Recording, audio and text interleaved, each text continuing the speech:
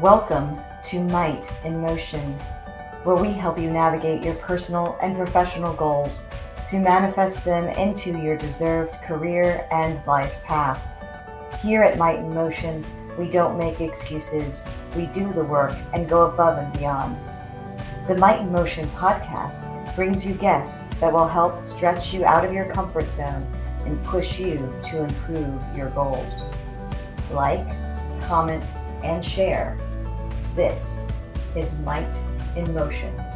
Tonight, I have the privilege of introducing you to Ann Travis. She's the founder of Semper Parata. She is a spouse specialist. She's got an amazing podcast, Thou Shalt Not Kill, that I listen to every single week and have learned a ton from. And she has started and run multiple businesses, is a true leader, and I'm really, really excited to have her here this evening. Thank you so much, and Anna. Welcome to Might in Motion. Thank you. I'm happy to be here. So I know there might be a few people that may not know you or your story. Do you mind kind of just giving us a little bit about yourself? So, January 16th, I had a friend over. She's a nurse, and we were all just kind of standing around chatting. She brought lunch, and it was kind of interesting. She handed me lunch. I went to put it on the counter and promptly dropped it on the floor. So wow. I'm not proud. We indulged in the 10-second rule, ate our lunch, and we just all sat around and talking and having phenomenal conversation.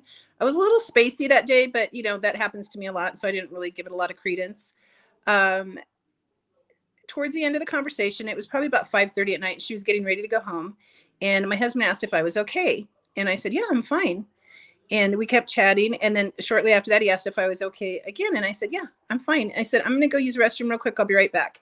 Well, we're in a 3-story townhome, so each story has 16 steps. The main floor does not have a restroom, so you either have to go up or down. Mm-hmm. So I was going upstairs, and I got to the 2nd step, and I said, "Hey, honey, can you help me? I can't seem to get up this step." Not at all alerted to the fact that something was wrong. Right. He's like, "Yeah," and he comes around the corner, and I can't get my right foot to move. And then my friend Jessica comes around the corner.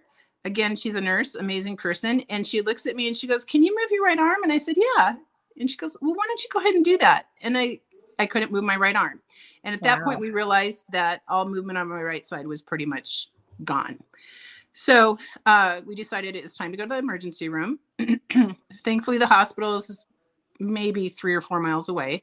So we get there, Jessica goes in, gets a wheelchair, we get in there, and these doctors and nurses are just looking at me, and my husband's like, "Somebody help her, like do something." And so they mobilized, and they determined that they should do an MRI, and they started taking blood tests. We all thought I was having a stroke. Right. The blood test ruled out pretty quickly that I wasn't having a stroke, which is good news. And so the MRI and the CAT scan revealed that I had a mass on my brain about the size of an avocado pit or a small plum. And at that point, it's just such a God thing. Jessica, the friend that was over, the very day before, had been skiing with one of the top neurosurgeons, in Utah. And so she gets him on the phone, and he very quickly starts directing how this is going to go, because the emergency room doctor wanted to send me to a different hospital. They don't have a neurosurgeon at that hospital. So what was going to happen is a spinal surgeon was going to open up my head, biopsy the mass, close my head back up, and then send me somewhere else. And he said, "Do not let them do that. Send her to the U. Do not let them take her to the other hospital." So she was sending him pictures of the tests, of the MRI, the CAT scan, everything because they had it open on a laptop. So she just started taking pictures. They sent me to the U. They were going to, they said, "We'll probably do surgery the next day." They did another MRI when I got to the U, and they determined that there was fluid around the mass, and they wanted to make sure there wasn't an infection, because if there's an infection and you open up that area, sorry, I'm trying to center myself. It complicates everything. So they just put me in the ER for the night, and the next morning they transferred me to a room, and they kind of kept me in a room for a couple days. And then on the 19th, I had brain surgery. and I had it at around 1 o'clock. And by about 5:30, I was in recovery. It was amazing. And I have to tell you guys that at no time during this entire ordeal did I ever once experience even 1 second of anxiety, not one. And sorry, I get a little emotional. And at the surgery, Scott said when I woke up in recovery, I said I had a pain level of 4. I don't recall that. I don't recall ever having any pain above a 2 out of 10 at any point. The first day they gave me Oxycontin, I said I didn't want it after that. And I think I had Tylenol 2 other times.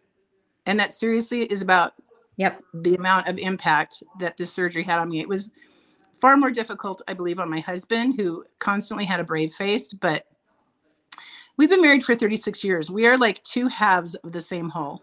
We are around each other 24/7. And so this had to be just absolutely terrifying for him. And I think we're starting to see the fall of out of that right now. Like he is all of a sudden getting emotional. He's kind of experiencing what happened here. But there were so many moving pieces in this story that I just cannot deny that it was a God thing. And I have to give credit where credit's due. I mean, if somebody saved your life, you're going to shout them out, right? The night before, Sunday night before, Scott kept getting wakened up in his sleep, and he kept hearing literally like an audible voice saying, "Cherish her." And he would reach over to see if I was breathing. He was completely freaked out. He said he just kept checking my breathing and crying. And he was just like, he thought he was losing me. And I kind of feel like God was warning him that something was coming. But, you know, we don't see those things clearly, so we don't always understand. And just the very fact that when I lost movement, there was a nurse in my home. That she would have a contact as important as somebody who was a top neurosurgeon, that she was able to reach him, that he was willing to help us with the results, that I got to the right hospital. My surgeon was absolutely amazing. And I received absolutely great care. And you guys, I've been up and walking. Like I didn't even really lose hair. It's just crazy. So the incision goes from the crown of my head, from here. Whoops, I'm trying to get centered on here. It goes from almost ear to ear. Like they just flapped my whole head back. And so the biggest impact for me, this is going to sound ridiculous, is I couldn't wash my hair. And my hair was like, it was just plastered to my head like a helmet. They send you home with all the blood, the betadine, whatever is in there. And my hair, like I could tap on my braids. It sounded like I was tapping on plastic. It was so disgusting. My daughter and, I missed like the best part of this, but I'll get to it. My daughter and son-in-law were here, and it took 2 people 2 hours to wash and unmat my hair. It was crazy. I don't know how to center this. I'm so sorry. There we go. So the Sunday before this happened, we were in church, and I haven't talked to a couple of my 2 sons. We've been estranged for going on 3 years. And so the pastor said, if you need a miracle, raise your hand. Well, I'm not a raise your hand type of girl. So I just silently prayed for reconciliation with my sons. Yeah. By Wednesday, they were in Utah with me just the day before my surgery. So God works in our lives, you guys. He's personal. He cares. He's in our details. And he takes care of us in every which way. I mean, I felt so taken care of this whole time. The amount of support that I received was absolutely mind-blowing. I came home from the hospital, and my house looked like a florist shop. Our church was bringing by food. Friends were bringing by food. It was amazing. I mean, I just felt so much love and support. But overall, probably one of the top 3 best experiences of my whole life. I mean, it just was so faith affirming. I got home from the hospital. They had me on steroids to keep the inflammation down. And if you've ever been on steroids, there's no sleeping on steroids. So I would just lay in bed at night next to Scott and just thank God and just praise God for what had happened and weep and then download. I was downloading so much information. It was like I was plugged into a motherboard. All this information started coming to me about God, how God is, about his nature, about how people are, about how we perceive God, about all the misperceptions. I mean, it was just insane. It was just like praise, weep, download, Praise, weep, Yeah. download. This went on for 5 nights. And finally on Wednesday morning, I woke up my husband at about 6 o'clock in the morning. I said, hey, I'm going to be an evangelist. He's like, okay, Ann, it's like 6 o'clock in the morning.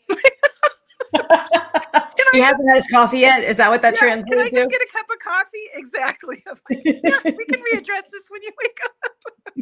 So I reached out to my pastor and I'm like, I have to share my testimony. He's like, okay, great, let's do it. He was out of the country. And then reached out to him again to let him know I'm going to be an evangelist. He's like, great, let's do it. So I am just on fire. It's not that I want to continually relive the story, but I just want to tell people how God is truly in the details.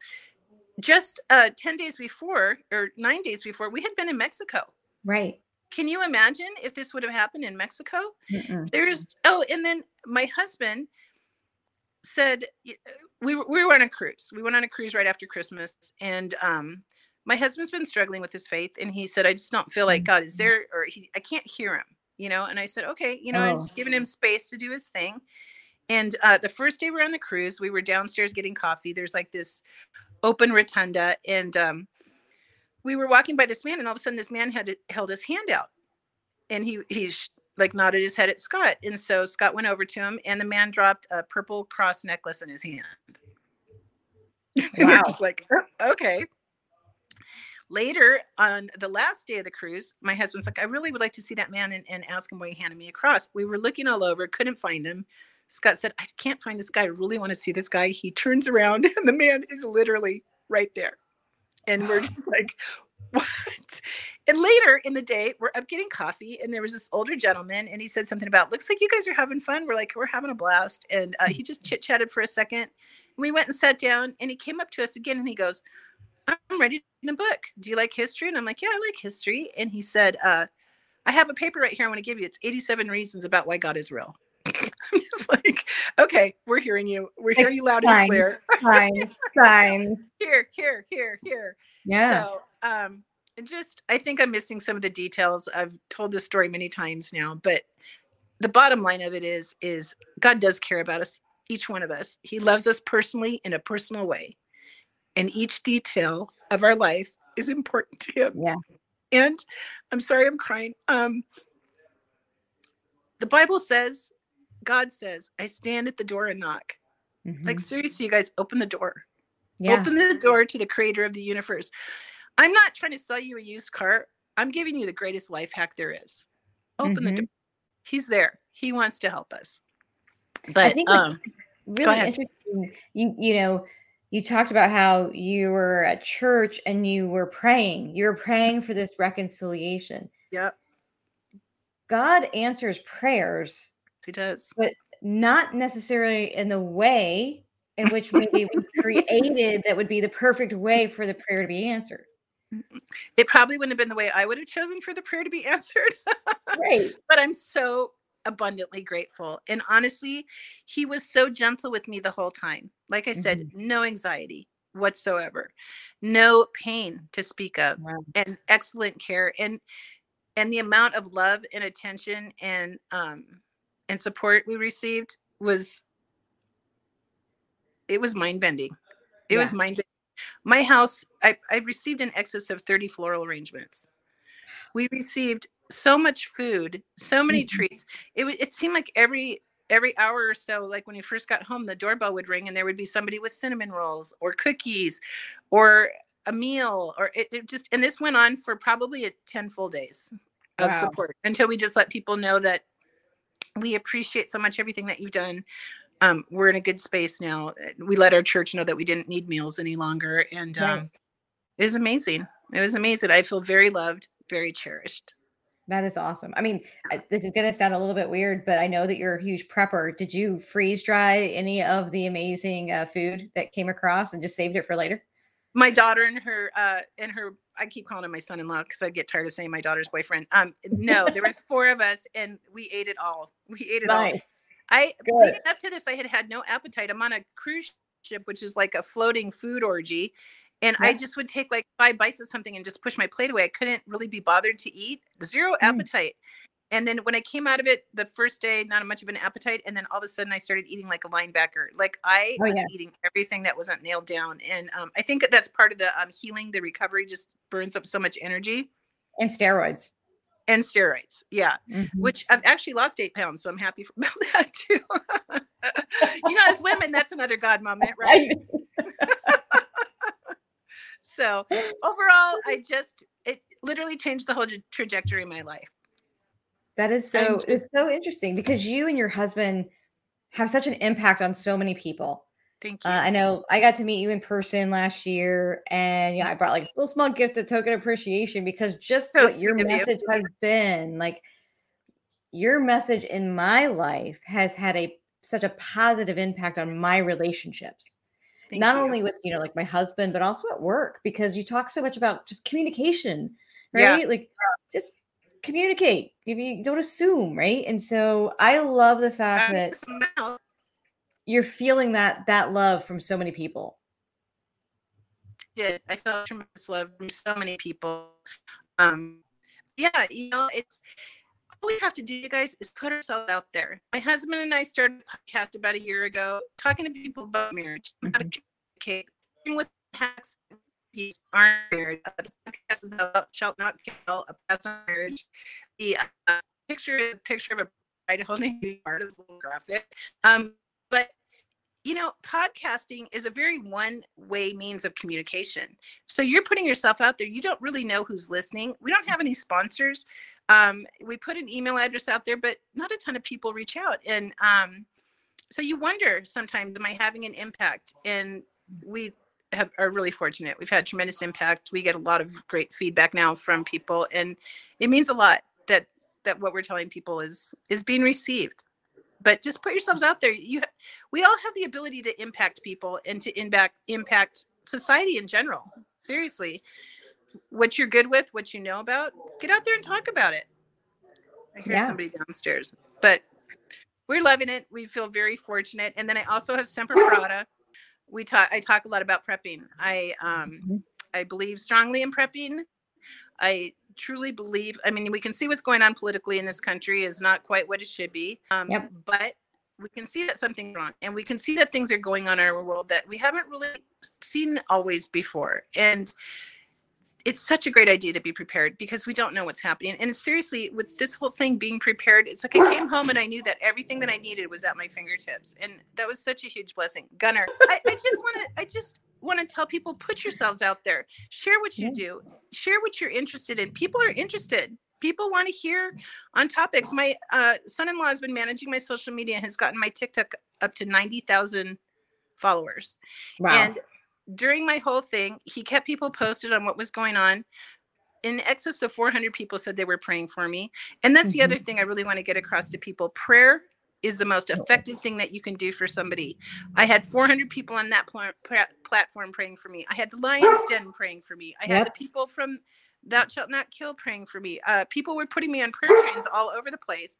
And it literally made all the difference. And I think that's why everything went so smoothly. It was incredible. I feel very blessed.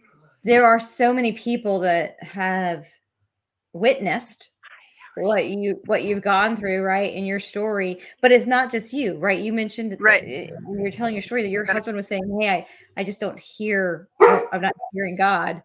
And meanwhile, like God is literally waking him up every hour to check on you, right? Which probably put in his mind, hey, let me be more attuned if something's wrong. Right. And he was more attuned. And I just remember that he's always attentive. I have a great husband. Like he's just such a remarkable man. But that Monday, he was really kind of with me all the time. And I didn't pick up on it because it's not out of the ordinary. But in looking back on it, he was more attentive than normal. And I didn't know until much later that had happened the evening before. I mentioned, and you as well, about you've talked a lot about communication on the podcast, and we've got a lot of folks that tune in and listen in from a business perspective. I know we've talked a lot about your experience. Can you maybe just give like one hint or tidbit on how communication helped you when you were running, and you're still running businesses, but in some of the where you had larger teams and that sort of stuff, people reporting to you? How did communication allow you to be more successful and your team to be more successful? communication is the key to everything. If you don't communicate what you want, if you don't communicate what you expect, if you don't communicate what you're going to deliver, then nobody's really clear on what's happening. And you miss the opportunity to effectively deploy your personnel because they're confused. They don't know what they need. Leadership is key. You fail to set expectations, which is so important. Who wants to leave a client hanging and wondering what they're going to expect next, right? So it's very important to communicate with your client how the process is going to go, what they can expect as far as scheduling, what the payment schedules are going to be, what the warranties are. All of these things are super crucial. Yes, it can be addressed in a contract, but also I believe very strongly needs to be addressed verbally. Also, it's super important to respect your client's time. This was a really big thing with me. If I was going to be I was super crazy about being on time. That's a really big thing for me. And if I was going to even be 2 minutes late, they knew in advance, at least 5 minutes in advance, that I was running 2 minutes late. And I think a lot of them are like, why is she letting me know because I respect people's time. They're the client. I'm the provider, and it's important that I respect every aspect of that with them and treat them with respect and appreciation. Because without clients, what have we got? A dead phone, idle employees, no profits. So yeah, communication is key with every, I think, element of your business, from the clients to the employees to everybody. And I'm a big communicator. I love communication because it eliminates confusion. Who needs confusion? Yeah. What a headache. Yeah. Yeah. So how have you, over your careers, been inspired and courageous enough to make some of the bold changes you've made? Right. Let me tell you about one of the boldest things. One of the boldest things I ever did was right around the recession. So my company was in Las Vegas. And of course, as a contractor in Las Vegas during recession, it was about as brutal as it could get.